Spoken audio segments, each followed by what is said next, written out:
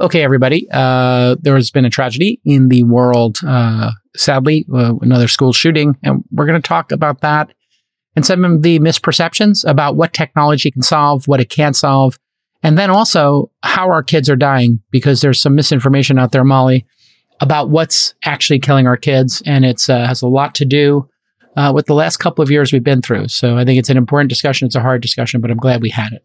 It is. And stay with us. We're gonna cover a lot of ground here. We're going to do a lot of processing in real time, and we're going to pull ourselves back from the brink occasionally. And I really encourage you.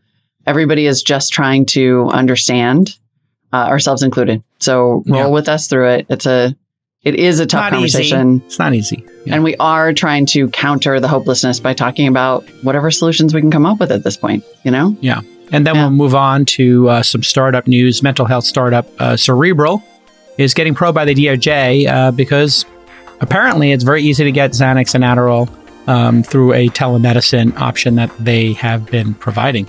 Yeah, an overcorrection to one of the many crises in this country. And then finally, just briefly, a breaking story. Jack Dorsey stepping down from Twitter's board. It's going to be a hell of a show. Let me put it that way. Yeah, it's a heck of a show. Yeah, stick with us. A heck of a show. Stick with us. Important show.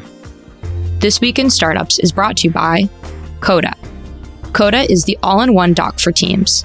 If you've got a stack of niche workflow tools, or if you're buried in docs and spreadsheets, Coda is the doc that brings it all together. Startups can get a $1,000 credit at coda.io/twist. Odoo. Odoo is a fully customizable and fully integrated suite of business apps that lets you build and scale your stack as you build and scale your business. Your first app is free forever.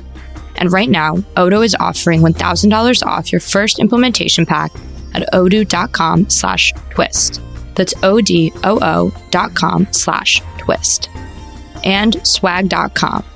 Swag.com is the best place to buy, customize, and distribute custom gifts and promotional products. They work with some of the best brands like Yeti, North Face, Ember Mugs, and more. Visit swag.com/twist and use code TWIST for 10% off your order. Hey, everybody, it's Wednesday, but it's a sad Wednesday. We had a school shooting again yesterday. 19 elementary school kids murdered, 2 adults murdered. These were 3rd and 4th graders by an 18-year-old with an AR-15. Couldn't have guessed that, I guess. I don't even have to read the sentence to know it's going to be an AR-15 style weapon. Yeah. With literal killing machines, which seem to be so freely available. That one combined with, one can only assume, mental health issues. We get this incredibly toxic tragedy that keeps reoccurring here in the United States. This all happened in a small city in Texas. Uvalde, I believe is how it's pronounced. Uvalde, yeah. Uvalde. Yeah. And this is unbelievably frustrating. I thought Steve Kerr, did you see Steve Kerr's statement on Twitter yesterday? Yeah. Instead of talking about the Warriors versus Dallas game, he said, I'm not going to talk about the game. I'm just going to talk about how frustrating it is that 90% of the country wants reasonable background checks for guns. Not talking about banning guns, just reasonable background checks. 90%. 90%. And then we have, I guess, a 50-50 split in the Senate, and 50 people on one side refuse to approve what I believe is called HB 8, which is supposed to be it's named a bipartisan bill. So here we are. Why are we talking about this here? Well, because it's important to us as parents, it's important to all of you. And there's some technology here that people are talking about. Technology is not going to solve this kind of problem. It can reduce the number of deaths in children. There's been a lot of great work on all the different categories of ways kids die, but I bring it up, Molly, because I know you and I care deeply about this because we have kids in schools. Yeah. And, every couple of years we go through this, and I think it's important for us to have a discussion about it here. There is no technology that's going to stop this from happening. These weapons are so powerful that even if you had armed guards at the front of schools, you would basically be involved in a shootout. And best case, 50% of the time we might be able to stop people if it was an even fight, 50-50. A lot of times, candidly, the police themselves are outgunned. They don't carry this level of armaments on their hip. They tend to have them in trunks of every other car or something. But this is just absolutely mind-bogglingly frustrating. And I think a dialogue needs to occur. It's important for all of us to have this dialogue. It affects every American. We need to have this dialogue about not banning guns, because we know that's not going to happen in this country, given the Second Amendment and how slowly the Constitution works. But like cannabis, like gay marriage, we should be able to have some correlation, reasonable correlation between what the majority of what the country wants and what our representatives do. And so I've been on the back channel talking with affluent people, people with power and money and status, about some fundraising around just helping maybe get the Republican Party off of the NRA, because it really is a money issue. The NRA, which is kind of waning now, it had just had a ton of money previously to buy off these representatives. They're kind of waning now. They've got their own problems, but we do need to have a path forward here. We definitely do. This is going to feel like a little bit of a side note, but I would encourage everybody to read this Adam Gentleson book called Kill Switch. It's about the filibuster, and it's about the history of the filibuster and how it has been used and how it was created. And it is incredibly enlightening. And the book opens with Gentleson himself was the chief of staff, maybe for not Harry Reid, the guy who was maybe it was Harry Reid. And the book opens in the aftermath of the Sandy Hook shooting. And at a time, and these poll numbers remain the same, when 70 or 80% of Americans and up approved, universal background checks and common sense restrictions on the availability of weapons like the AR-15. Yeah. And the Republican Party has been a wholly owned entity of the NRA for decades. That's just the simple fact. Yep. And the filibuster works such that nobody even has to stand up and filibuster, right? They just sort of like signal, nobody has to put their name on it. They just signal silently, we're going to filibuster this, and then the bill dies. And so it opens with him in the office with Sandy Hook parents and Harry Reid, I think. I may have the name wrong. As this bill dies, and there's not a thing that they can do about it. Not a thing. Yeah, so we're literally turning to private fundraising and technology to solve a problem that really is about the fact that we don't have a functioning government. There is some dysfunction in the government in very specific issues. It feels like some issues we do okay with, but my Lord, this polarization, whether it's Trump or social media or some combination of it, but we do need to figure out a way to solve for, I don't know, pandemics, guns, immigration, women's health, abortion. Maternal mortality, education. Just a small cohort of things seem to really be clogging up the system. The HB8 summary, none of this seems to me, and I am a gun owner, so I'll just put that out there, and I believe that people should have the right to own a gun. I don't know if they should have the right to own certain types of guns or unlimited guns or magazines, but I have personal safety issues, obviously. I'm a high-profile person, and I am trained by literally a CIA person. I'm not anti-gun. Was trained. I'm from Montana. I am from Montana. I do not want to. I was raised to believe that we shouldn't live in a country where only the cops have guns. Fundamental. Right. Perfect. I'm assuming you're not for an all-out ban on guns, but gun control. Some restrictions. I think if I were to summarize. So there 100%. You are. We're both, I guess, most people would say we're left-leaning. Maybe you further to the left than me. I might be considered more of a moderate. I don't know where you put yourself on the spectrum today. It's kind of hard to do now. I feel like it literally depends on the day. And also, we're politically homeless. Because honestly, I look at, where we are today. I look at all the failures to pass gun control legislation. And I'm like, oh yeah, that was Democrats, right? Remember the Clinton years? Remember the And it was Democrats not being willing to kill the filibuster, to be clear, right? There's like this one specific thing that they've allowed to break the Senate for 100 years. But yeah, like I am at the point now where I'm just like, am I just an anarchist? Like, yeah, it's hard to put yourself on a spectrum when they keep taking issues that we thought were on one side and throwing them to the other and abandoning certain things. And you know, it used to be, I mean, Republicans didn't believe they believed like religion shouldn't have anything to do with politics. And then they embraced it was like hands off of everything. And then they went full, eventually. They were not into big spending. And then all of a sudden Trump spent more than anybody. So I believe unquestionably, I will say this, and I will not back down, that in my lifetime, the GOP has become a death cult. They do have some really extreme views. Let me just be clear, not that one. Not that one. Yeah. So you're definitely not in that one. Death cult. Yeah. If you're a startup, you know you have to save where you can. I'm talking time, money, bandwidth, and that's why we love Coda. Coda is the one document to rule them all. In Coda, your text and your tables, they can live together in the same document, which means all your valuable data, objectives, and strategies are all in one place. Nothing's going to get lost. And your team is literally on the same page. Coda works right out of the box, and it's fully customizable. You can create a wiki for your team, you can onboard your new hires from anywhere, and you can react quickly to any changes in your business. And there are templates for basically anything, OKRs, reports, 360s, anything you need to do. In fact, check this out. We made a template for all of our founders because sometimes they don't know how to send an investor update. But if we give them a template, you know what?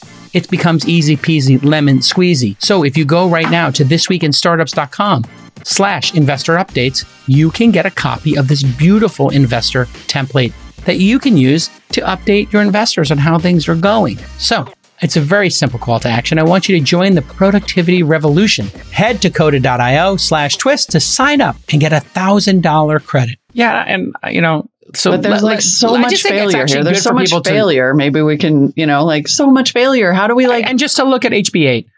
Yeah. As a quick summary, establishes new background check requirements for firearm transfers between private parties. These are unlicensed individuals. Yeah. There are some places where people can sell guns to each other. Does not seem like a great idea. And neither do these gun shows, and neither does there not being a background check in certain places. So specifically, it's prohibiting the firearm transfer between private parties unless a licensed gun dealer, i.e. somebody who would take ownership of this transaction, manufacturer or importer, first take possession of the firearm to conduct a background check. This seems like a really good idea. Who's against this? I don't know. It seems like maybe 10% of the, sort of extremists on the gun control issue are against this concept. I don't think any of us want somebody selling out of the back of their car or at a gun show a firearm to an 18-year-old with mental illness without just checking, does this person have mental illness? Does this person pass a background check? This is a very simple concept. We have mental illness on the rise to a level that maybe the people who wrote the Constitution and created this great country of ours, maybe they didn't anticipate this level of mental illness and this level of firearm efficacy. Like these things. We're going to come to the point where I push back on the mental illness thing, but keep going. Okay, that's fine. Yeah. I know that some of these people are, racist. Some of them are evil people. And then it does seem like this is a cohort of young, typically white, video game, introverted, kids who, and so there's a lot of things. I think that's an easy out, right? Because we are not an outlier. And somebody actually, I've been using these exact words and somebody responded to you on Twitter. We are not an outlier in America when it comes to mental health. We don't have more mental health issues here than any other country.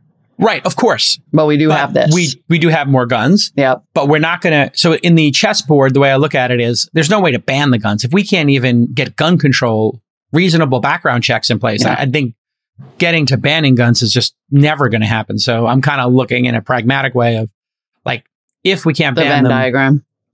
Something. What can we do? Right. Just with this ultimate frustration, it does feel like mental health in almost all of these mass shooting cases is a piece of it. So what's the downside of having more mental health services or background checking people when they buy something like this for mental health? I mean, we do check people when they buy fertilizer because we know we can build fertilizer bombs. There's some period of time, I guess, after 9/11 and Oklahoma City bombing that we thought about these things. Like maybe people buying large amounts of fertilizer, we should there used to be that or report it in some way or track it, trace it. We had an assault weapons ban in the United States for like a decade, for 10 years.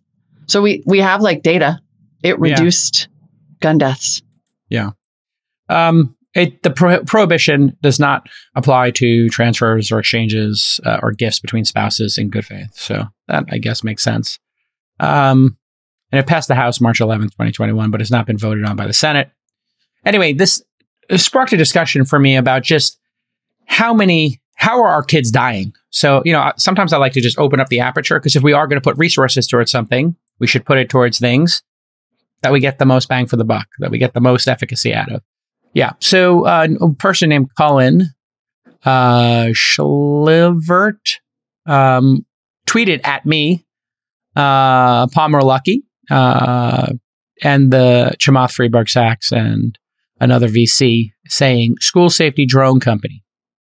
1 to 2 drones patrol campus 24/7, trained to identify and flag suspicious behavior and weapons, i.e. using some kind of AI. Upon the flag, a swarm of drones released to harass suspect until police arrive. Who's in? Again, I applaud all ideas, no bad ideas. And maybe someday this could possibly work. It's obviously not going to work now. Palmer Luckey responded very quickly. Schools are statistically safe. This would provide very low benefit to cost, even if it worked perfectly. He would know he's building these kind of drones. It takes a lot more than 1 or 2 drones to surveil a school. So technically not possible right now. I'd have to agree with that. I don't know if a swarm of drones are going to stop a mentally ill / evil, deranged school shooter. With an AR-15. With an AR-15. Yeah. And with, who knows how many clips and the capacity of the clips, that seems to also be an issue. Yeah, it takes seconds. It takes seconds to slaughter a classroom with this gun. Yeah, it's a very, very powerful, fast gun. It's meant to kill people. Like, let's be honest. It's not a hunting rifle. No, absolutely not. Yeah. And the reloading is a key issue in all of this. Like, and you can get these 30, 40, 50, 60 clips for these different guns. Different states have different rules about it. Like, the magazine size actually does matter. And I don't know any reasonable argument for needing to have more than whatever a standard clip is, 6 to 10 bullets in a gun for protection or safety, self-defense, hunting, sport. Like, you don't need 20, 30, 40 bullets in here. If you do, it's because you're in a wartime situation or you're going to murder a bunch of people in a mass shooting. Mm-hmm. There are many startups that have that are doing some good work in this area. One of them is I believe it's called ShotSpotter. I had looked at it as an investment. My producers will tell me if I'm correct in this name in the chat. But it triangulates, Molly. They have it actually in Oakland and some other areas. It will triangulate through sound, microphones, where the gun was fired from. And then police get an alert. Not that a gun was fired in Oakland or San Mateo or San Francisco's, Pack Heights neighborhood. It'll tell you the street. Does Citizen use that? The Citizen app? I think Citizen uses something similar to that. Because sometimes you'll get an alert in Oakland that's like, gunfire detected over here or whatever. I think that's when somebody calls the police and say, I heard a gunshot or a car, but this AI and triangulation service is able to tell, like, it happened on this city block. And the other one that's really, I think, going to make a big difference is having IDs on guns, where each gun is ID'd in some way. Now, this is super polarizing, but it would help you track guns.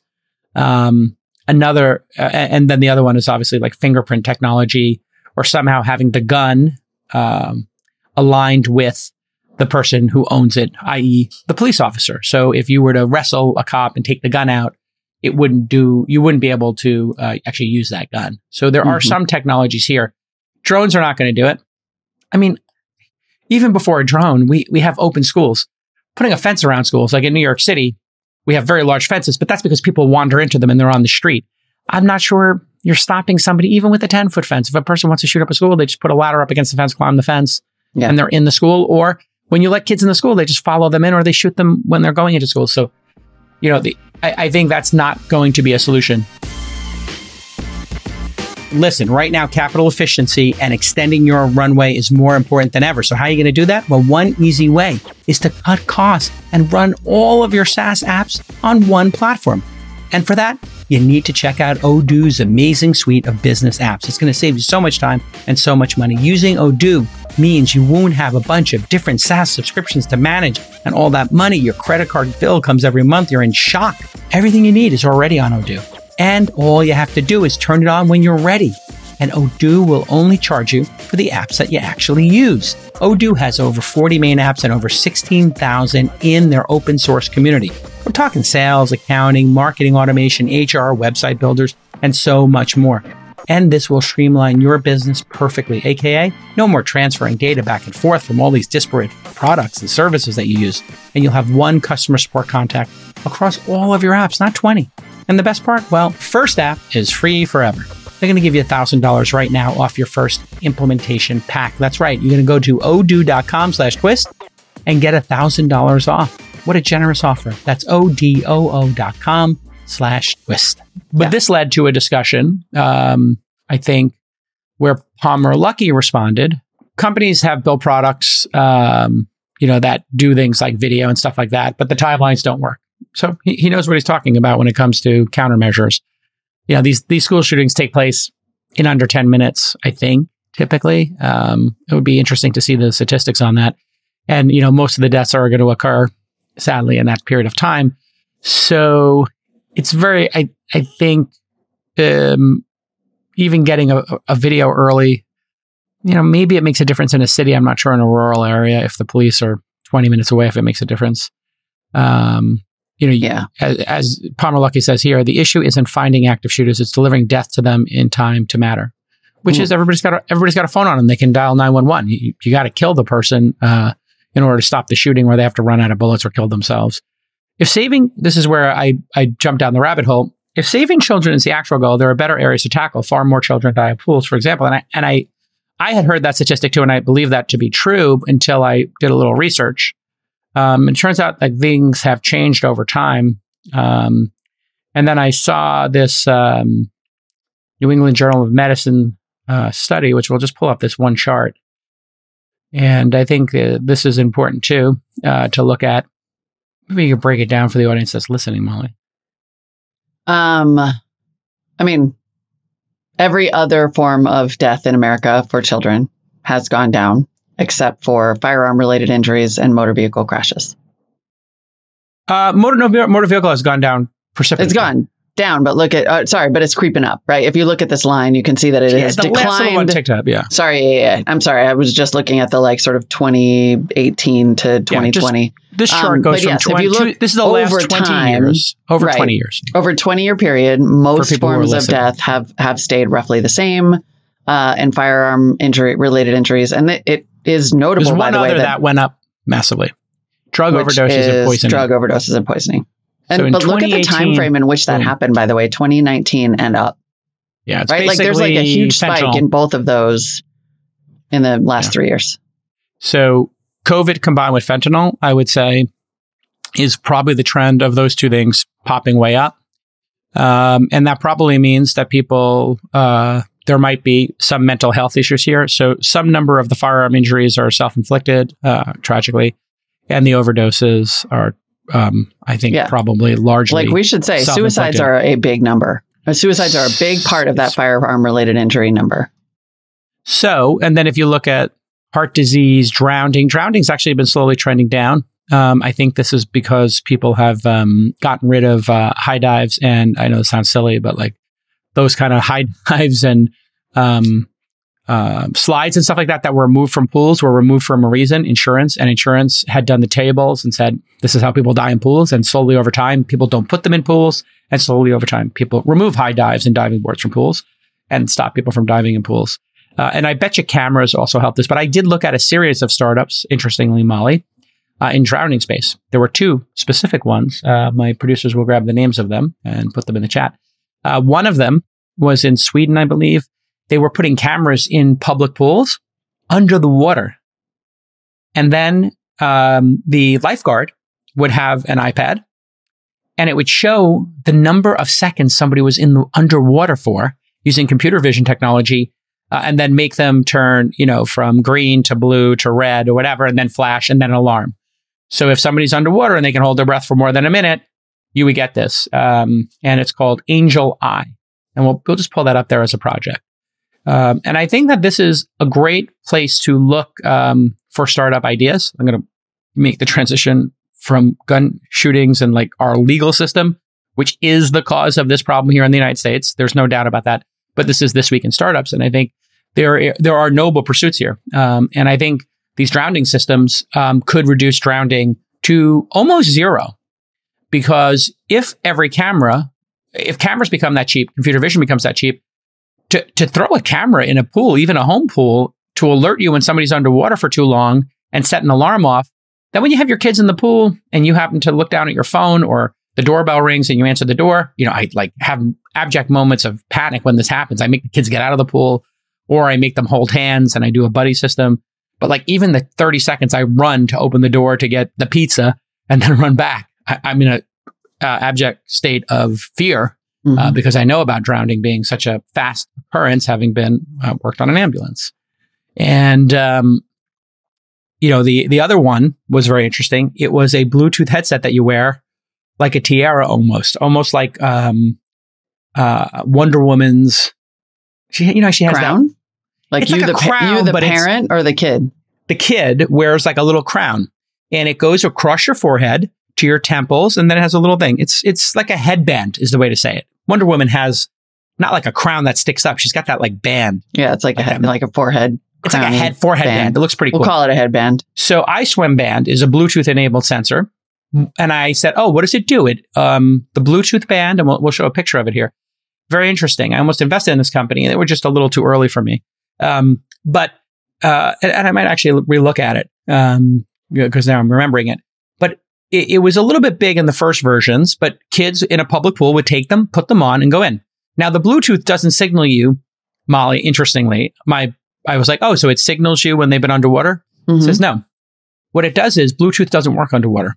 So when the Bluetooth connection dies, it's one of two situations. Oh. It's been underwater for a certain number of seconds, or the battery's died, or Bluetooth has failed, the Bluetooth connection. So with Apple, this thing would be going off all the time. Hopefully it has an Android receiver. Unfortunately, producer Justin points out it looks like that startup maybe didn't make it. Hardware is hard, and getting kids to wear this would be hard. It looks a little dorky. But I think like this in the startup graveyard might be one to look at again. I thought the computer vision underwater would be a simpler, more elegant solution. Yeah, I really like the cameras. And I think the cameras could work above ground too, by the way. So I think somebody could just take a standard Nest drop cam and build software that when it sees somebody go underwater, it knows they're underwater, it knows their last location, and it waits for them to pop back up, and it knows the number of people in the pool. So even if it just told you there's 6 people in the pool, now there's 5, or there's 6 people in the pool, 3 are underwater, 3 are above water. Just think what that does for a lifeguard in terms of just giving them a little more insight into what's happening in the pool. And then just my idea was to include a spotlight with it. So you have like a mechanical spotlight. If somebody is in the pool, you could do this with AR as well. I mean, imagine AR glasses that showed the lifeguard or the parent who was in the pool and how many seconds they were underwater. It just counted. But anyway, here's we can play the video maybe without sound. But as you can see here, this system looks incredibly sophisticated. I have to say, I know you mentioned this and I sort of agree, maybe we should just move on to other. I'm having a hard time with the cognitive dissonance right now of all of the ways that we keep kids safe in this country, except the one, right? Yeah. Like this is a hard turn, and I'm struggling with it. Like, I have to be honest. All because it's sort of like, that's great. We should definitely keep kids from dying in pools. Yeah. But I think this might not be the right tone for today. Okay. If that makes sense. Does that make sense? I'm not trying to be critical. It's just sort of like, if that's an incremental improvement, and it is, and I would be curious to know, producers, what do you think?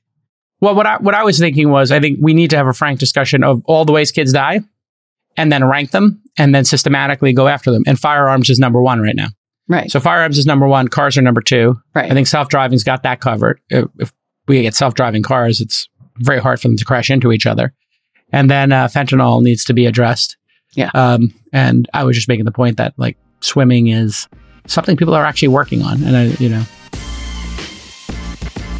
if you like delighting customers and your employees with amazing swag, well then swag.com is the place for you. It's the best place to buy, customize, and distribute custom gifts, as well as promotional products. Because Swag only carries items that people actually want to keep. They've curated an amazing collection of the best products across categories like tech, apparel, drinkware, office supplies, and more. And they offer some of the best brands in the game, like Yeti, Contigo, my favorite, Moleskine, another one of my favorites, Ember mugs, I love those, and so much more. Remember, during the last read where I told you we were building out our Twist swag bag, well, I asked our fans of the pod to come up with some ideas. Tracy Milligan came up with a JBL speaker. It promotes group listening of the podcast. What a great idea. So we decided to mock it up, and here it is, the JBL Go 3 speaker with the Twist branding on it. How cool is that? So if you have any swag bag submissions, go to swag.com and find your favorite item, and then tweet it to TWI Startups or email producers@thisweekinstartups.com. You might just win that piece of swag. I want to give you 10% off your first order. I'm not joking. 10% off. It's going to be big money for you. Swag.com/twist and use the promo code TWIST for 10% off. Yeah, I get it. But I mean, my intent is for people to actually be educated that despite the fact that people perceive drowning to be more than guns, guns is actually just past, and who knows if it will stay that way, cars, but cars are going to continue to get safer is my gut. And so it will be by far and away, guns will be the number one killer of kids, but right. Probably. Which honestly is almost the only time, right? Like, and it's so far away. It's pretty far up there. And it isn't, and I don't mean to suggest it's something that we can solve on this show or that the tech industry can solve. Like, but I just that's definitely a disclaimer that we're not going to solve it. Yeah.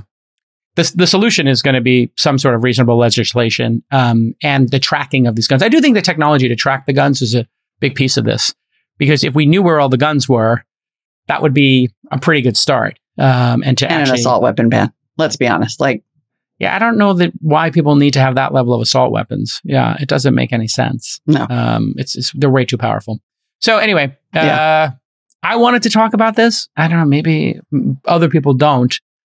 Or maybe you don't. I don't know. I know. I mean, I think we could talk about it. I just think spending a whole bunch of time on solving drowning when you look at this chart and the difference between those two, it's like it doesn't feel relevant, and a bunch of kids just got slaughtered. And so if we can focus our energy, and God help us, if somehow startups could help, then let's focus them on, let's only talk about guns, because it is crazy.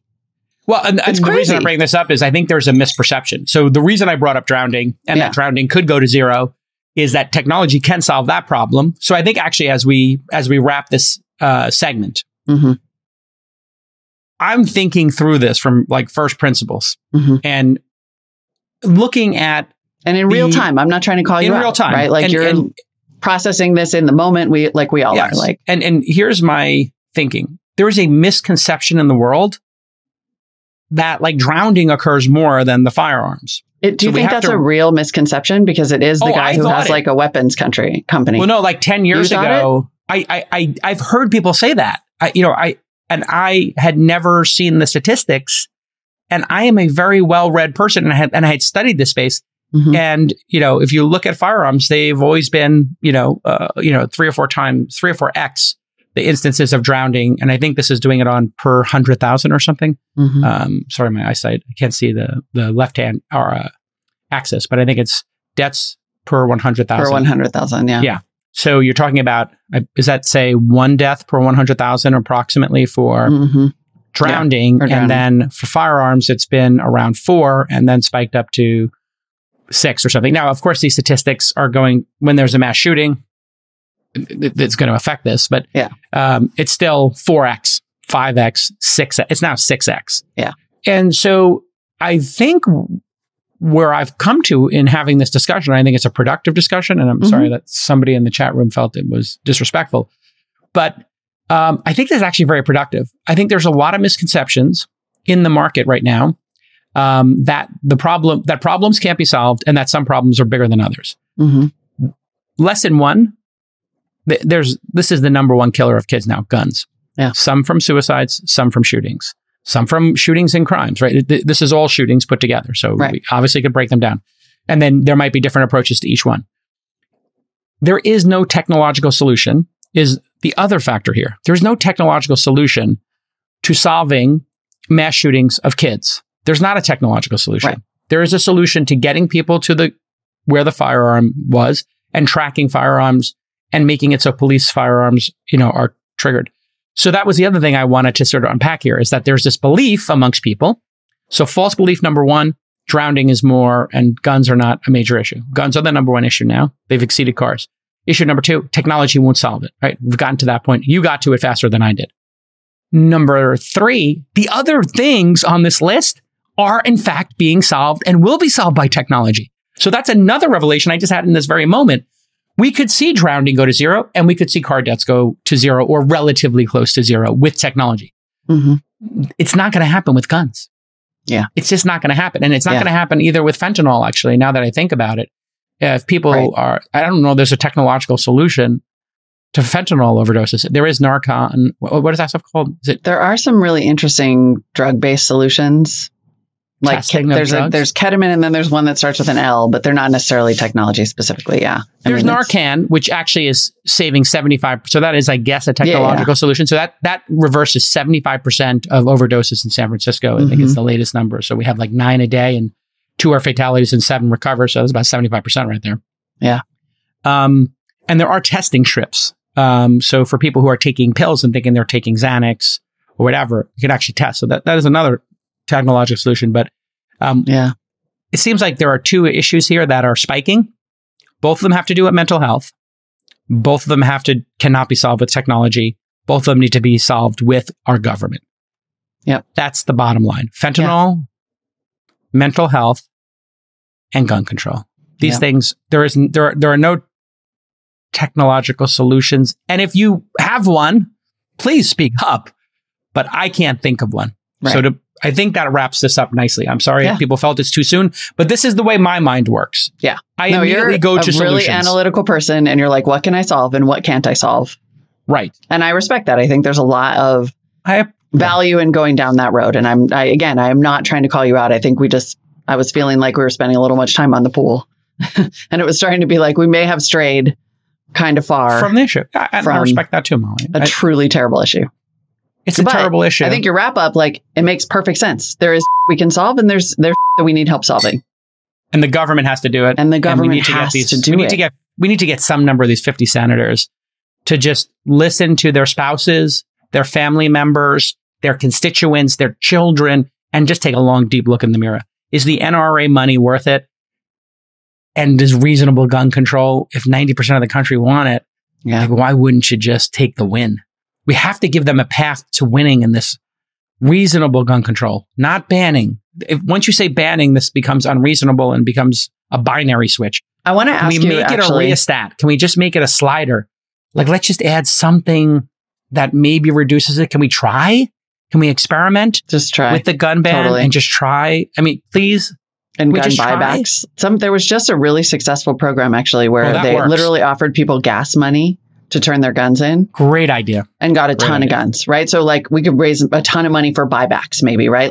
Let's get your rich friends raising money for buybacks. I want to ask you a question as a master negotiator, because I did see a political commentator say, for decades, literally for decades, Democrats have been saying, we're not trying to take your guns. We're just talking about reasonable regulation. Yes. That has not worked at all. So what if we said, we're going to take your guns because that's it, right? We've tried reasoning with you, and there is no conversation that you ever have with your spouse or your friend or your pastor or whatever that gets you there. So now we're taking all your guns, and that's the proposal. And then do you end up backing out in an assault weapons ban? I'm just is the message, the messaging has not worked. So do you take the messaging up a notch or not? I would not escalate it that way. Yeah. I would try to build consensus around the mental health issue, because I think we can all agree on that, because we all have kids. We've also seen what's happened during COVID. We all have seen people we know or even experienced ourselves mental health. So it's kind of COVID has made it worse. Like we do need a Marshall Plan for mental health. I think those two spikes are mental health. So like I think Marshall Plan for mental health. However, when you take a mental health spike and add in more guns than there are Americans. Yeah. So what's happening now, this is the perverse thing with the dialogue. The people who are gun enthusiasts, not reasonable gun control folks, but the enthusiasts, they believe that, let's say it's, I'm making up a number, 10% on each side. 10% of people want to ban the guns permanently. We come to your house, we take your guns. You have no more guns. Not allowed. We change the Constitution. Then there's 10% on the other side who are like, I can buy whatever I want, as much as I want. I'm not an evil person. I'm a responsible person. And it's in the document. I get to have them. Mm-hmm. If those two groups of people are the ones controlling the dialogue, and the dialogue they're controlling is actually exacerbating the problem. The people who are like, we're going to get your guns eventually, and they're vocal about it. We want a ban on all guns. Why do you need a gun? And those are driving the sales because people are anticipating that the AR-15 will be banned. So every time a shooting happens, the next day, and this will happen, we'll see it in the next 2 weeks, you'll see a bunch of stories. This happens every time that AR-15s are sold out. People go buy these guns after these instances because they know there's a chance that instance, I remember the Vegas shooting. How many people died in that? 40 or something? 50 some. It was 50? Ay. Like after that, gun sales went through the roof because they know that the dialogue will be re-engaged. So as a negotiator, I think we have to say, we want to stop people who have mental illness from acquiring guns. We just want this standard federal waiting period and every person to go through a background check, full stop, period. That's it. And my idea on it would be insurance. And an assault weapons ban. Like, come on. Yeah. That would be the next piece. And, if we could get there, I don't know that we can get there. I think the other possibility is we create an organization that is not called the NRA. It's called Responsible Gun Ownership. Mm-hmm. And we create an organization called Responsible Gun Ownership or Responsible Gun Owners. RGO, yeah. Mm-hmm. RGO. We start RGO, Responsible Gun Owners. This is how I would do it. We fund it with $250 million. Mm-hmm. And then we go to the 50 people who are on the right and then some of the people on the left and say, would you like to rejoin Responsible Gun Ownership? Here's the manifesto. 1, 2, 3, 4. Nobody needs 30 clips. If you want an AR-15, you have to insure it. And you have to insure it based on the number of deaths that have occurred from this gun, right? That might be reasonable or something that could happen. And then we start giving money to people. Yeah. And you just out-donate the NRA. Now you're talking like an American. And then a Republican has to say, am I taking, $250K from the NRA or $500K from responsible gun owners? National Rifle Association sounds like a bunch of maniacs. Responsible gun owners sounds like the one you want. And then when you go... Totally. Now we're talking. And then RGO sets up a fund for buybacks. Absolutely. Because some of what's going to happen is even if you have background checks and even if there are so many guns now, that it's like, it's hard to stop the back of the truck sales. So you start a huge fund and you take donations. Yeah. Because, I always think about... there's like Mothers Against Drunk Driving. It's considered one of the most effective political campaigns in American history. And it was literally framing on that one. Think about the framing on that one, because they were like, our kids are dying. Yeah. And we are not having it anymore. I mean, drunk driving was like not illegal. And Mothers Against Drunk Driving came in and they were just like, nope. Yeah. Moms. I mean, you're going to argue with your mom? Right. Like, I'm not arguing with my mom. She's here. She's in the other room. She came to town. I'm going to hit you with my slipper. Me.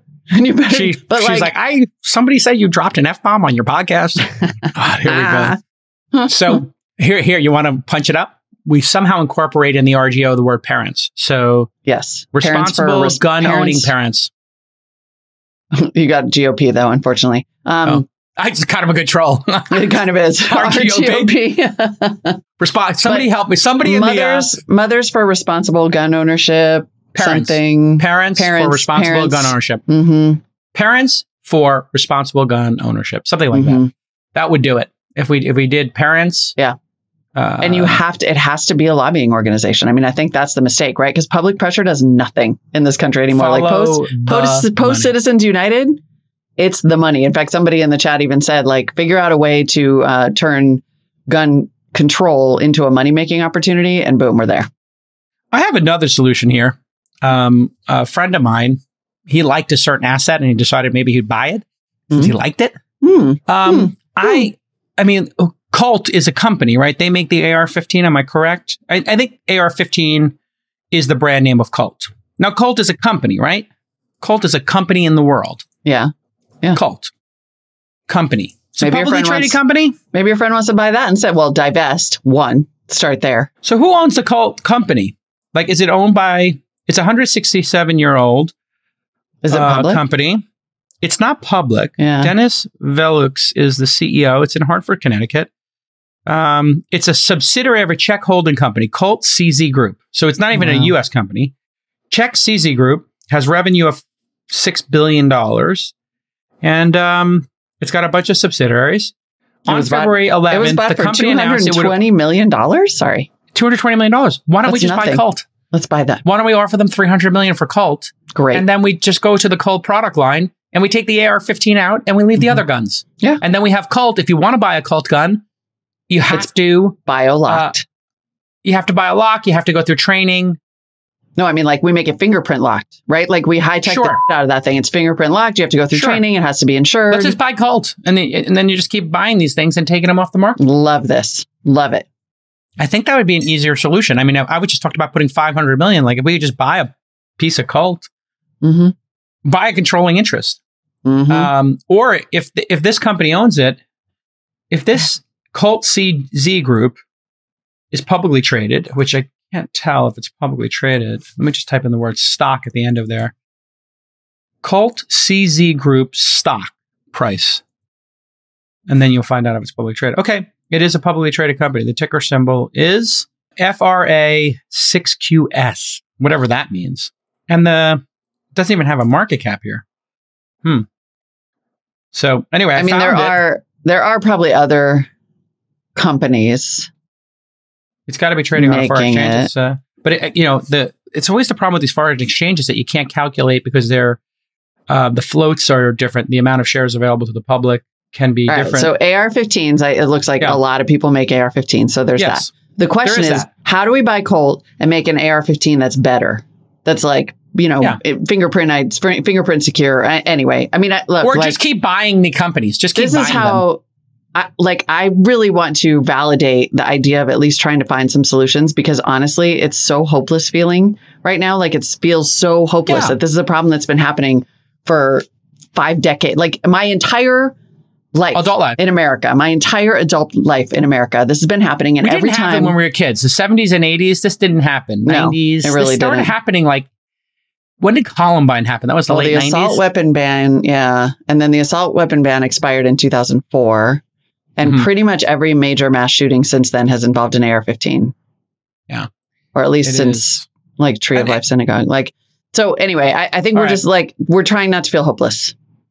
That's what we're trying. Yeah, I don't feel the need to explain my position on wanting to talk about it. I absolutely think all discussions about this issue are great. Anybody with great ideas, bring them to the table. Let's go. I understand it's maybe the timing is a little bit off for me to immediately go to solutions. I want to go to those solutions. I just didn't want to talk about. I have a partner in life, and sometimes I don't know if you've ever had this dynamic, Molly, where a partner you have, there's a problem and you come in and you have solutions and they're like, I'm not looking for a solution. I'm looking for a hug or something. This is such a constant relationship conversation. Like, literally it's a refrain in my relationship. It's like, do you want me to listen or solve? Yes. And we'll ask each other specifically because otherwise, immediately it's like solve. And listen, I would spend. Which one are you? Are you default listen or default solver?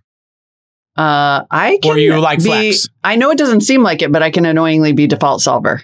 I think you're default solver for sure. Yeah, I'm default solver for sure. I mean, journalist / turned investor / broadcaster. You're a default solver. Yeah, I am. And I unknowingly was like default solver. You need to do this. You need to do this. Yeah.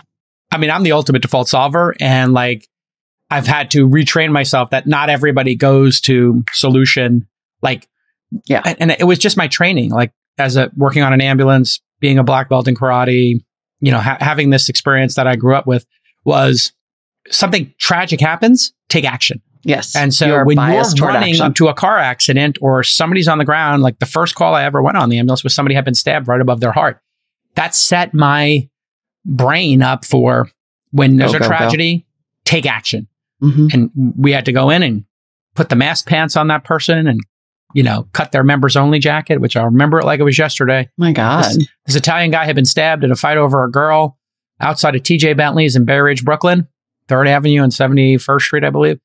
And he's wearing a members only jacket. And his whole chest is like, this is blood everywhere. And guy on the ambulance says, cut the jacket. You have shears. They're incredibly sharp, but they have a little round circle at the tip of them. So that you can take your shears, and not stab somebody with them. Right. But you can just zip right up their jacket or like zip right up a pair of jeans. They cut like that. Wow. So I shear his jacket and I cut the arm of his jacket because we can't get it off of him. So I'm just shearing it off. We just open up and I shear his shirt. He goes, "Oh, my members only jacket." I remember like it was yesterday. Oh my God. The EMT in charge turns around, puts his hands on the guy's shoulders, looks him dead in the eyes, and says, "Guy, you got a lot more problems than this jacket." And like my heart just sunk. And then when I got the shirt off, I kid you not, like a public school water fountain that just dribbles water out. Oh, Jason. Droop, droop, just like every heartbeat, just a little bit of blood. Droop, droop. And they were like, "This guy's not making it." And we had to put the mask pants on him, which is a blood pressure cuff that was created in, I don't know if it's World War II. But when you have lost so much blood, they put these blood pressure cuffs, mask pants on your legs, and we blow them up like a blood pressure cuff in order to take the blood in your legs and send it to your organs so we get another 3 or 4 minutes to get you to the hospital. He was saved. We saved him. It was the first call I ever went on. My brother Josh's second call as a firefighter. His second call. You want to take a guess at what that was? I mean, I know this story and you should. 9/11. 9/11. So a family of service. And it's the way I'm wired. So for folks who are still grieving. I want to be clear. I would spend 3 hours talking about solutions to gun control. I just wanted to get us off the swimming pools. Yeah. I went down the swimming pool rabbit hole. Just like my version of action oriented is like only the big thing. Like every other noise goes away. Yeah. And I like laser in on the one thing. And then when anyway, yes. I think this is what's making our pod work is that you and I are slightly different. Yeah. And we have these like very engaging discussions. I think this is a very engaging discussion and everybody gets to listen into it. What do we pivot to now? Because this is going to be an even harder pivot. So no matter what, pools. It's going to be an awkward pivot. Maybe cerebral is the way to go now, actually. Which is mental health. Cerebral is perfect because we have a massive mental health crisis. And companies that are just trying to go ahead and come in and vulture right off of it. Okay. So I want to preface this by saying our producers have been up on this story for weeks. A month or longer, particularly producer Rachel, over a month. Cerebral is a mental health startup that provides telehealth subscriptions to Adderall and other stimulants. It has recently been probed by the DOJ over its prescription methods. Now, if you're like under 30, you have most likely gotten an ad, evidently, like on TikTok or Instagram or anywhere for a telehealth prescription in the last year because all these regulations were loosened during COVID. And actually, both anecdotally and I think scientifically, there were a lot more diagnoses of ADHD in kids because once kids went home to remote learning, whatever ADHD they had all of a sudden was like rendering them non-functional, right? Because if you have an attention problem and then you're trying to learn on a screen and school is suddenly the world's shittiest TV show, forget it. It's brutal. Yeah. I mean, and also being in a room with other people who are paying attention will make you pay attention more. Yes. So there's like a peer effect, just like going to the movie theater and not taking your phone out and not talking might be slightly different when you're in a movie theater with 100 people than when you're home watching a movie. You might very much talk to your partner or whoever else is in the room, and you might very much take out your phone, right? So there is some peer Totally. Impact there as well. Yeah. And so these diagnoses were going way up. The telehealth regulations were loosened, and companies came in to, let's say generously, fill the void, including this mental health startup Cerebral, which was prescribing Adderall, Xanax, other controlled substances. Mm-hmm. Yeah. Xanax is a highly addictive, deadly product. Like I know somebody who overdosed on Xanax. It's very dangerous. Yeah, like when I was a kid, somebody who had depression and they had a Xanax prescription, but from what I understand, I'm no doctor, but in that instance, I was educated that it's highly addictive, and it, it could basically kill you if you take too many Xanax. And it's recreationally a very popular drug. I mean, I've been out and seen people offer each other a Xanax and have a cocktail, which seems like a really dangerous idea. Because it calms people down and it makes them, And in moderation, it can help people. And the same with Adderall. It's highly abused. It's a Schedule II drug, but it can, really help people with ADHD. But basically, I think what happened is that Cerebral and, we have some experience with this, made it just absurdly easy to get these prescriptions. Like it was like the ADHD pre-screening behavioral questionnaire takes 2 minutes to go through. And the questions are like, how often are you distracted by activity or noise around you? Always. How do you guess that one? How that often reminded of me when I took my gun test in California. The questions were so obvious that I didn't read the book. The guy's like, you'll pass it. You don't need to read the book. Just go over there and do it. Yeah. And I looked at the book. Somebody had put a little dot next to the right answers.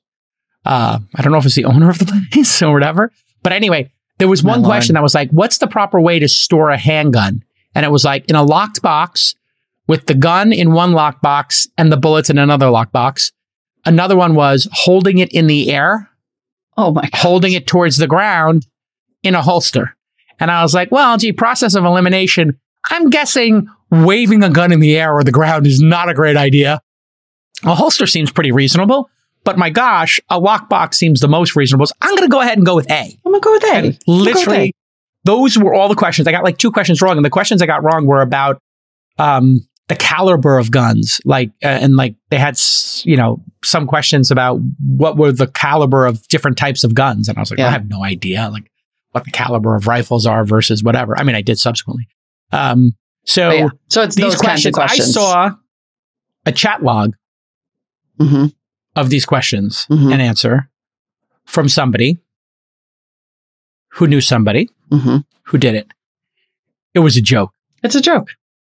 Like an absolute joke. Yeah. Do you ever lose your keys at home? Oh, Adderall for you. Like what? Okay. Oh, okay. Do you feel anxiety is keeping you from focusing at work? So, yeah, I do. It's like, well, let me think here. Adderall. Is it Tuesday? Okay, yeah. I need some Tuesday, Xanax. Wednesday, Thursday, Friday, no problem. We're sliding into the weekend, everybody.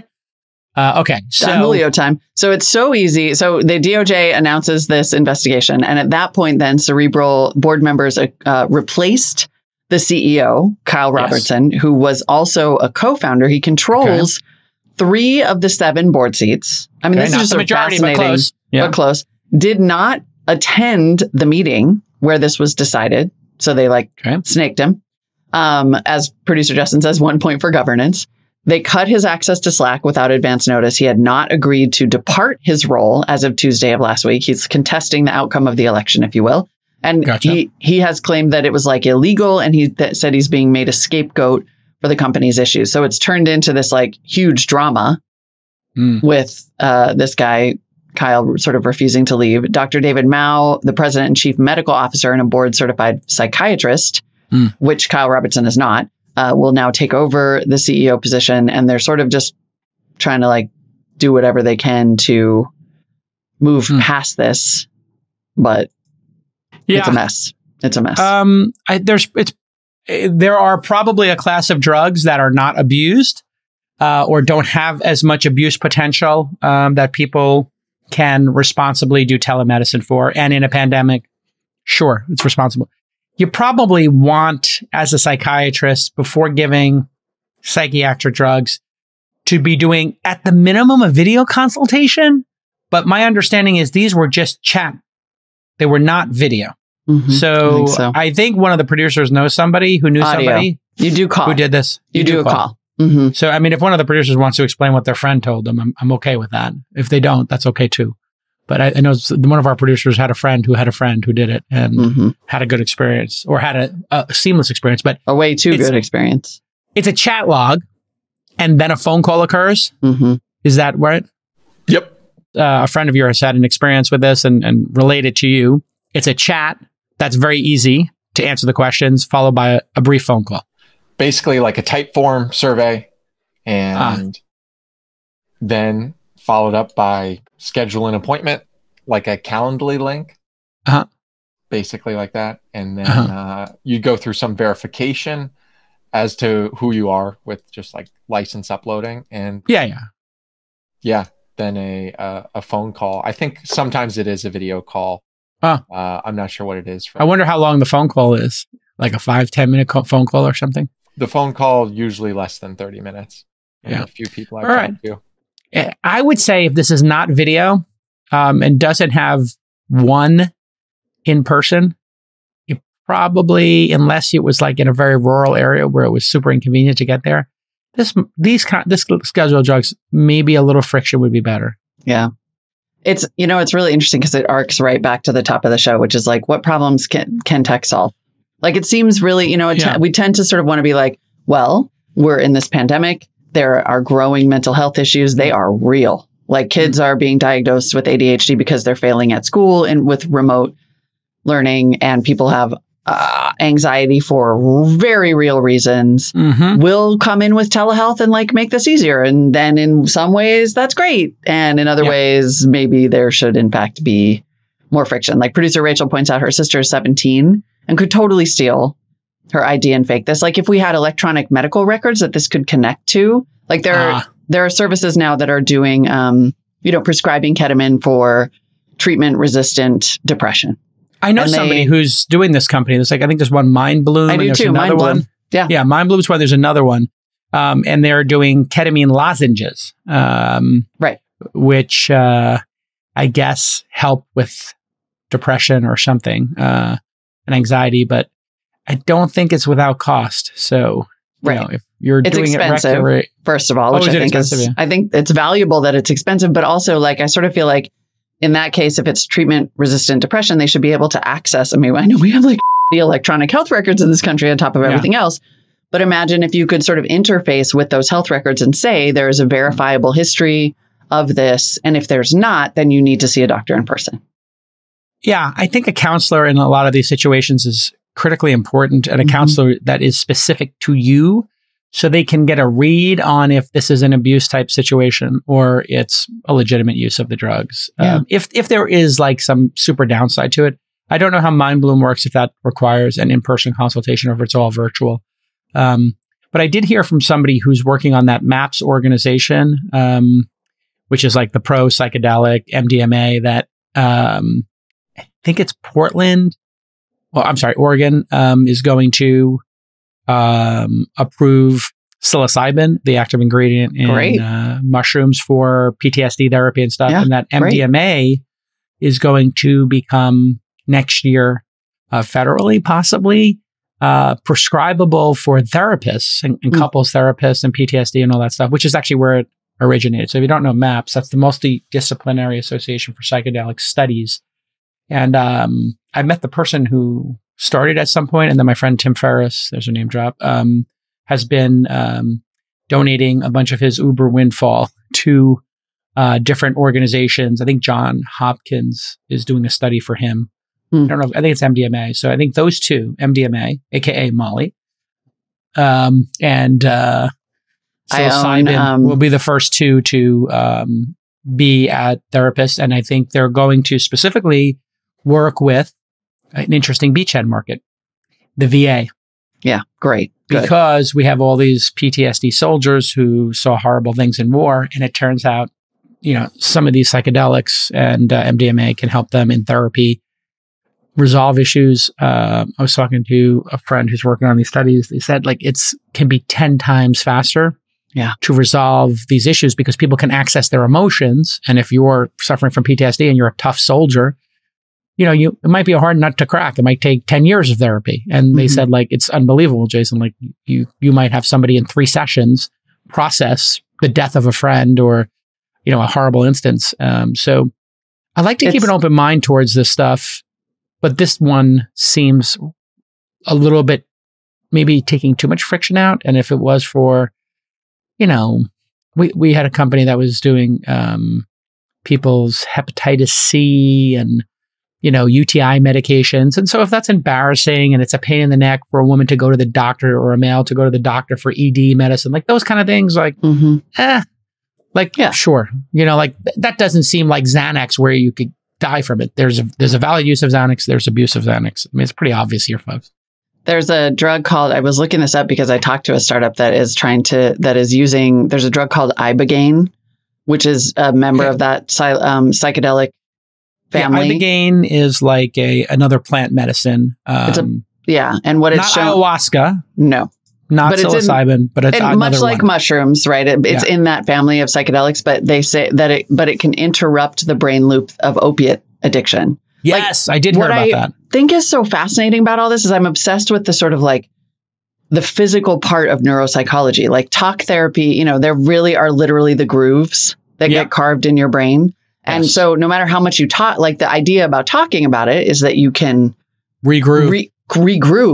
Yeah, but some of these medications that enable neuroplasticity smooth out the grooves. Like it's literally physical. We think of the brain like it's not a physical thing. It's part of our body. It's literally physical. And I'm like obsessed with this as a topic. I just think it's so interesting and makes perfect sense as an area of study that you don't necessarily need to get through an app. And and startups have a role to play here, because a lot of these drugs are going to need to have some delivery mechanism around them. So there are therapists who need to be trained in this. And there are settings. So if you've read Michael Pollan's great book, A Whole New Mind, highly recommend it. He talks about set and setting. Yes. So the setting and the context of this and your intentionality are absolutely critical. That's why, like, just doing massively psychoactive drugs and going to a rave is like one experience, like, oh, look at the pretty lights. But that's not going to be the experience of being in with a therapist saying, hey, this traumatic thing happened to me. It makes me sad. My friend died. My mom and dad didn't love me enough. Whatever your trauma is or whatever issue you're going through, he's very clear that, having some intentionality and the setting and the context and the process that you go through. Also, the dose is super important. That's the reason this is actually so important, that we come up with back to having a functional government and a legal structure here. Yeah. If you take too much or too little, these things don't work, or they have unintended consequences. So, somebody taking this Ibogaine, is it called? Ibogaine. I mean, who knows? Like, well, 1 unit of Ibogaine, might do nothing. 5 might be absolutely perfect for dealing with your opioid addiction. And 10 might make you more addicted. Who knows? Like, these are very powerful, drugs that need to be studied. And that's where legalization comes in. I really think like there's like this fentanyl thing is a super drug that kills people, but then the other things would give people a path who want to use or are in the loop.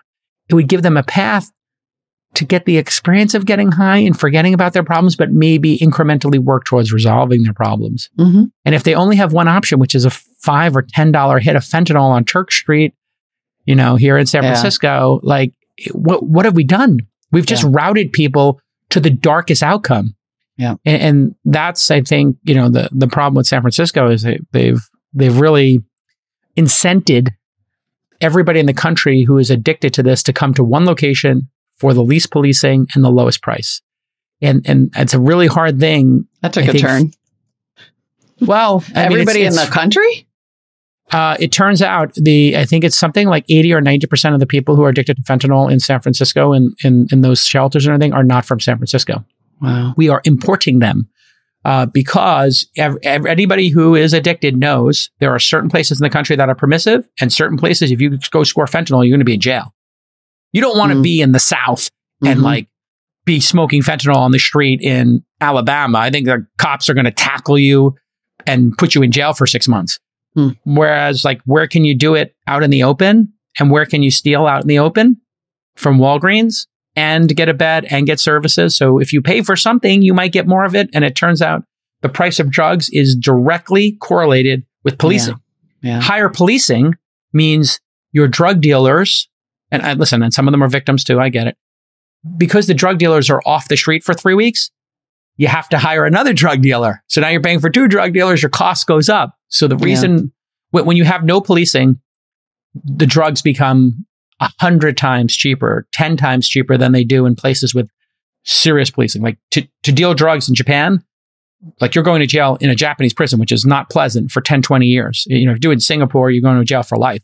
So the cost is so high that the drugs are extremely expensive, because to be a drug dealer means you're going to jail risking for life. Your life. Yeah. Totally. I mean, you're literally going to get put to death in some countries. And so I'm not advocating for that, but having no cost means costs become extremely attractive to an addict who only cares about the next hit. That's just how pernicious the drug is. Yeah. So, that's horrible. With startups doing this stuff, I think having the one thing I like about this story, if I'm being honest, is that the president is a board certified psychiatrist. Now, the new guy. Yeah. The new guy. Well, was he with the company before? Yeah. The new CEO. So they did have somebody. So they did have him. Yeah. I mean, there were probably always benefits to this. It's just like it was too easy. It was too easy because you're incentivized to then get an $80 a month subscription, right? It's like a private healthcare. I bet you they're paying the doctors on consultation. And that could also be a problem here. Because if you're a doctor, the quicker you get off the phone and do another prescription, you get more payment. So the incentive could be problematic here. Right. Maybe a solution is the doctors have to be full-time staff, getting a full-time salary, and not be paid based upon it's gig work. I have a feeling this is gig work. Probably. So it's like an Uber driver is going to drive, sadly, Uber drivers, Lyft drivers, DoorDash drivers, sometimes they're unsafe drivers because the time is money. The faster they drive, the more drives they can do, the more money they make. And so there needs to be some guardrails on that, which is why they are checking people's speeds. Right. It's sort of like, I feel like that's phase 2 of, because the pandemic, they loosened restrictions on telehealth, which was really important and saved a lot of lives, and you had to get people access to health. And then phase 2 needs to be, if you're operating a telehealth company, what are the rules? And maybe some of those are the rules. Like you can't have gig work, or you can't have commission, right? Like there shouldn't probably be commission. And I'm not saying that they have this, but if they did, there probably should not be commission, say, on how many people you sign up for your Adderall subscription. That's obviously going to be a distorting mechanism that you don't want. So I sort of feel like phase 2, if we had a functioning government, would be to come up with some rules on how these things should operate. I mean, one of the nice things, like when you go to France, is they've really thought this through. Like if you want to get a Z-Pack, if you get the flu or whatever, they're like, you can buy that over the counter. The pharmacist can just consult with you. Right. And so when I was there, I had a cold. I was like, I got this kind of like symptoms. I don't want to get graphic. And he's like, well, what color's your phlegm? And I was like, oh gosh, this is really graphic. But anyway, he's like, yeah, Z-Pack is for you. It's viral or it's not viral, whatever. I guess I can tell from some of these things. Breaking news as we wrap the show, Jack Dorsey has stepped down from Twitter's board today. The board was meeting today. They had a shareholder meeting. I don't know if that means they're releasing their results, because I thought during this transaction they weren't going to release results. They said they would stop releasing results.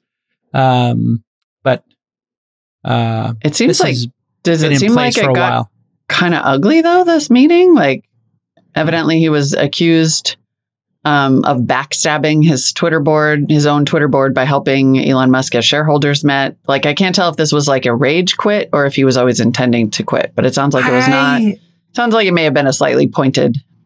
He was going to quit when he was going to resign, because when he came down as CEO, I think there was some natural tension happening between Square's product roadmap Block's roadmap and Twitter's, i.e. payments.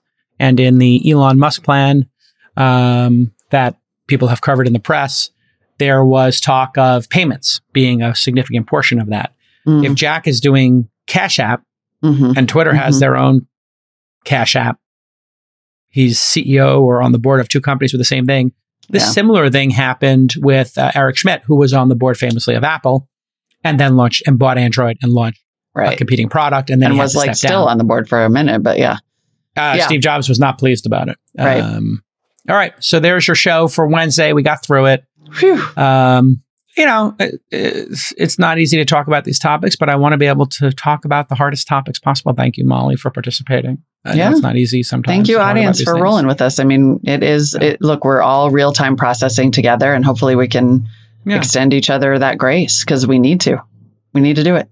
Let's have the hard conversations. And I didn't get to the Palmer Luckey video, but I will. This is not like Jimmy Kimmel with Matt Damon saying, we couldn't get to Matt Damon, but we'll get to him next show. You know that bit he did forever? I know, totally. So it's definitely not that. But tomorrow, I promise you, at the end of the show, I will go over absolutely the Palmer Luckey saga. And that episode will be released on All In, and I will release the This Week in Startups tape here and get Molly's reaction to it. But are you up on it? Did you read they made a little synopsis for us. So if you haven't read it, they'll give you the synopsis, which has like the timelines.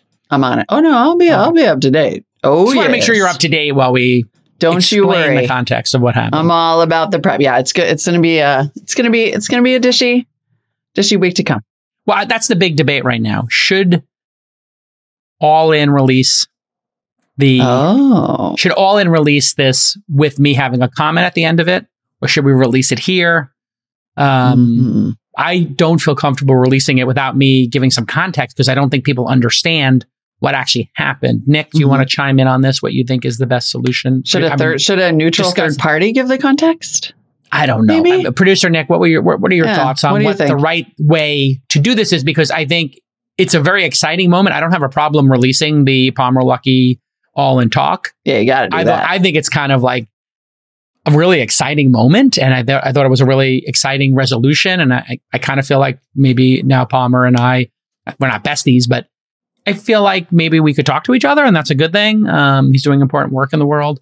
But what do you think, Nick, is the proper way for me to put context around this? Because there needs to be some context, because I don't know that people understand why I said the things I said, and we certainly didn't get there without spoiling the episode in our discussions. Yeah, I shared my thoughts yesterday with you guys, with the besties, obviously. So when this was happening, I was up in the control room, and I was like, my immediate thought was like, why would Jason say that? What's such a terrible thing to say about someone? What was happening at the time? That why would he say something like that? Right. And Palmer doesn't really explain the scenario of what was going on. He says, I donated to this Hillary thing, but in my head, I'm like, as I know you, the one thing that's constant about you is supporting founders relentlessly. So I had this crazy cognitive dissonance. Like, what? Like, was he just like a crazy person? Because that was obviously before I got to launch. I'm like, that sounds insane. Yeah. And then after doing all the digging and the research and hearing the context of what you said, it was, I used the word,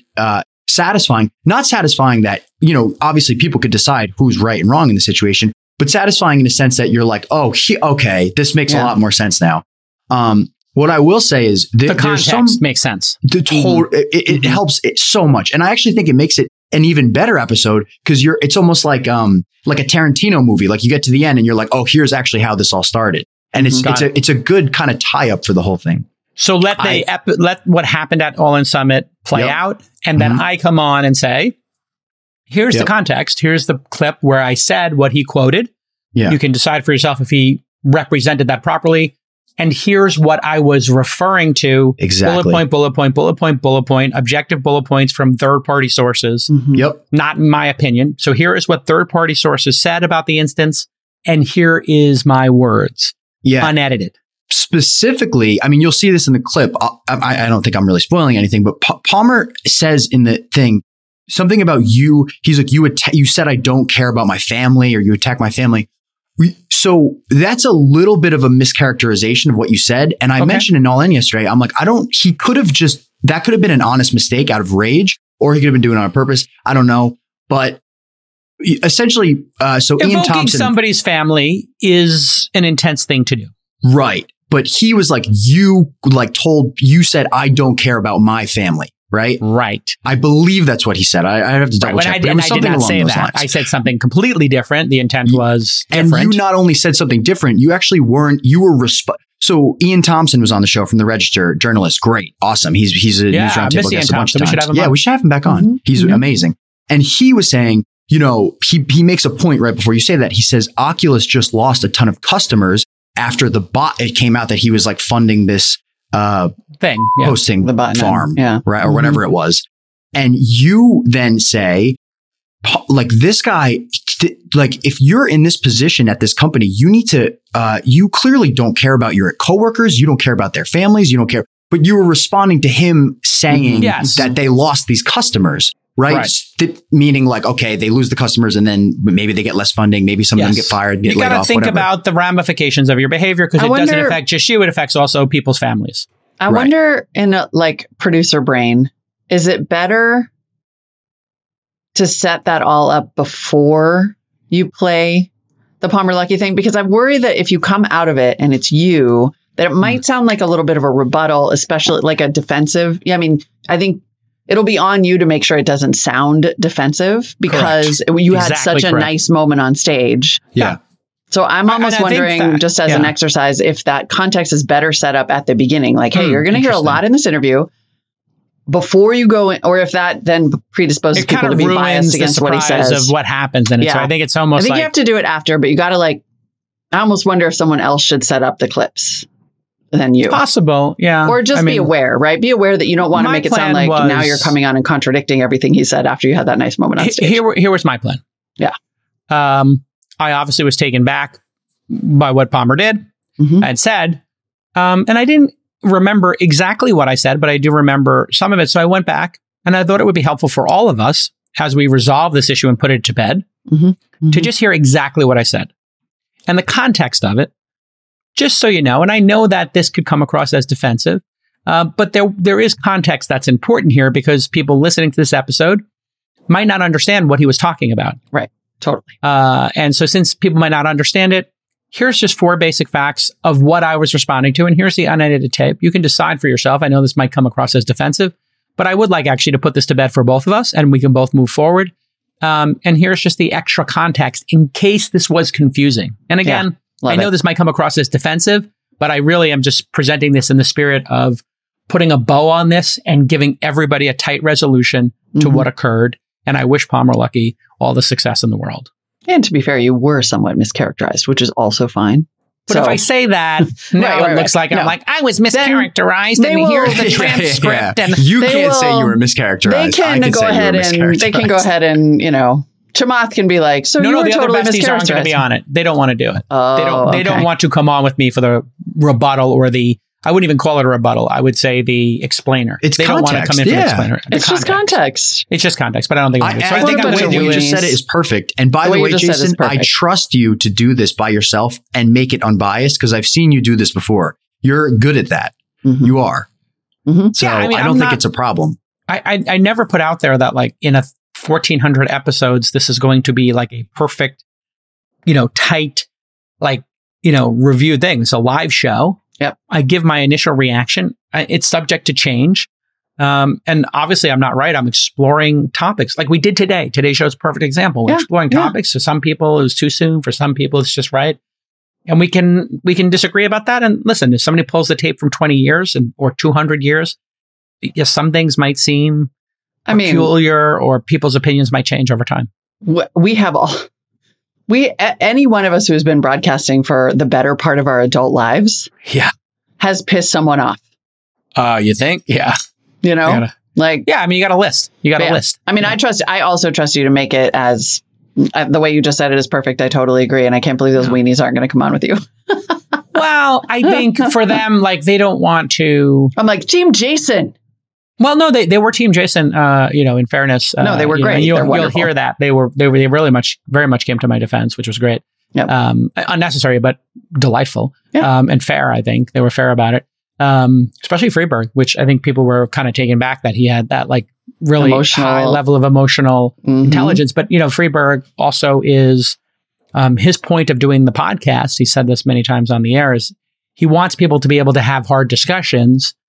and think from first principles and move forward as a society. So he felt like that was the ultimate example of that, of people with differences, agreeing on something that's more important than their differences. Like our differences over Hillary posting and Trump are not as important as protecting Taiwan or Ukraine or the country from all kinds of terrorist and other attacks. Or children.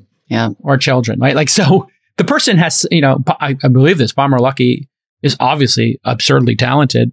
Perhaps he's a savant, genius level talent. I don't know, as an entrepreneur. I mean, Oculus and then Anduril. I mean, this is not a coincidence that he's able to do what he does. He's obviously super talented. So in a way, it's more important for society, for the two of us to kind of be able to look at all the good things he's doing. And if there's things we disagree about, we can disagree about them, but hey, man, we need to move on and solve real problems in the world. And so that was always my intent. Anyway, great show, everybody. Wait, before you go, I have one short thing to say that I thought was the most amazing thing from it. So obviously Palmer going up there, as you said before, it took some guts to do that at your house. Yeah, totally. Some stones from that guy. And then it was funny. There was a lot of murmuring going on while everyone was like, oh my God, is Jason going to come out? Is he okay? Do we need to get this guy off the stage? All this nonsense, right? Are his brothers going to kill Palmer Luckey right now? Yeah. I'm like, is my dad going to get a murder charge? I'm like, can we call the mayor? Make sure the mayor's on speed by in case anyone gets arrested? No, but I'm like, I was like, I think I told my dad, like, take it easy, cowboy. Like, he doesn't need to go off the stage. He's fine. And there was someone next to me and they were like, oh my God, what's going on? And I'm like, I guarantee you, I would bet my life, Jason is going to be the first person out the door on that stage. Because they're like, I don't know if he's going to come out. What's going to happen? I'm like, I guarantee you he's the first one out on the stage. I couldn't wait to get out there. You go right next to him. I was like Mike Tyson getting in the ring. Yeah. I was like, let's go. You're like, but you weren't looking to fight. You were like, okay, let's talk about this. Like I clearly said some things and you felt this way about it and let's have a discussion. And it was amazing. That is my, for me, when I say like Mike Tyson or Conor McGregor, like being in that debate is something I would absolutely cherish and look forward to. I mean, I wish that I had a moment like that every year where somebody disagree with me and we could just, really go at it and debate it. Like I invited the people from XRP on the pod, Brad. And I have known him and I see him socially sometimes, but he doesn't want to come on the pod. And I want to have that debate. Is XRP a security or not? Some people just don't want to come on and have a debate about stuff. And I kind of feel like it's, it's a missed opportunity. It's a missed opportunity. I like that we had a little debate today, and a deep, important discussion. To me, the rest of my day is I'm going to have more energy. Yeah, I'm going to be more intellectually stimulated. Like this good, is a great. You got a couple ad reads to do. Oh no! I go with the ad reads. Oh God, this show is so successful. Got to raise the price of the ads. The ads are too cheap. They just keep selling out. Keep adding days of the week. We're blessed. All right. We're blessed. We got, you know what? And the partners, they're great partners. I enjoy reading the ads.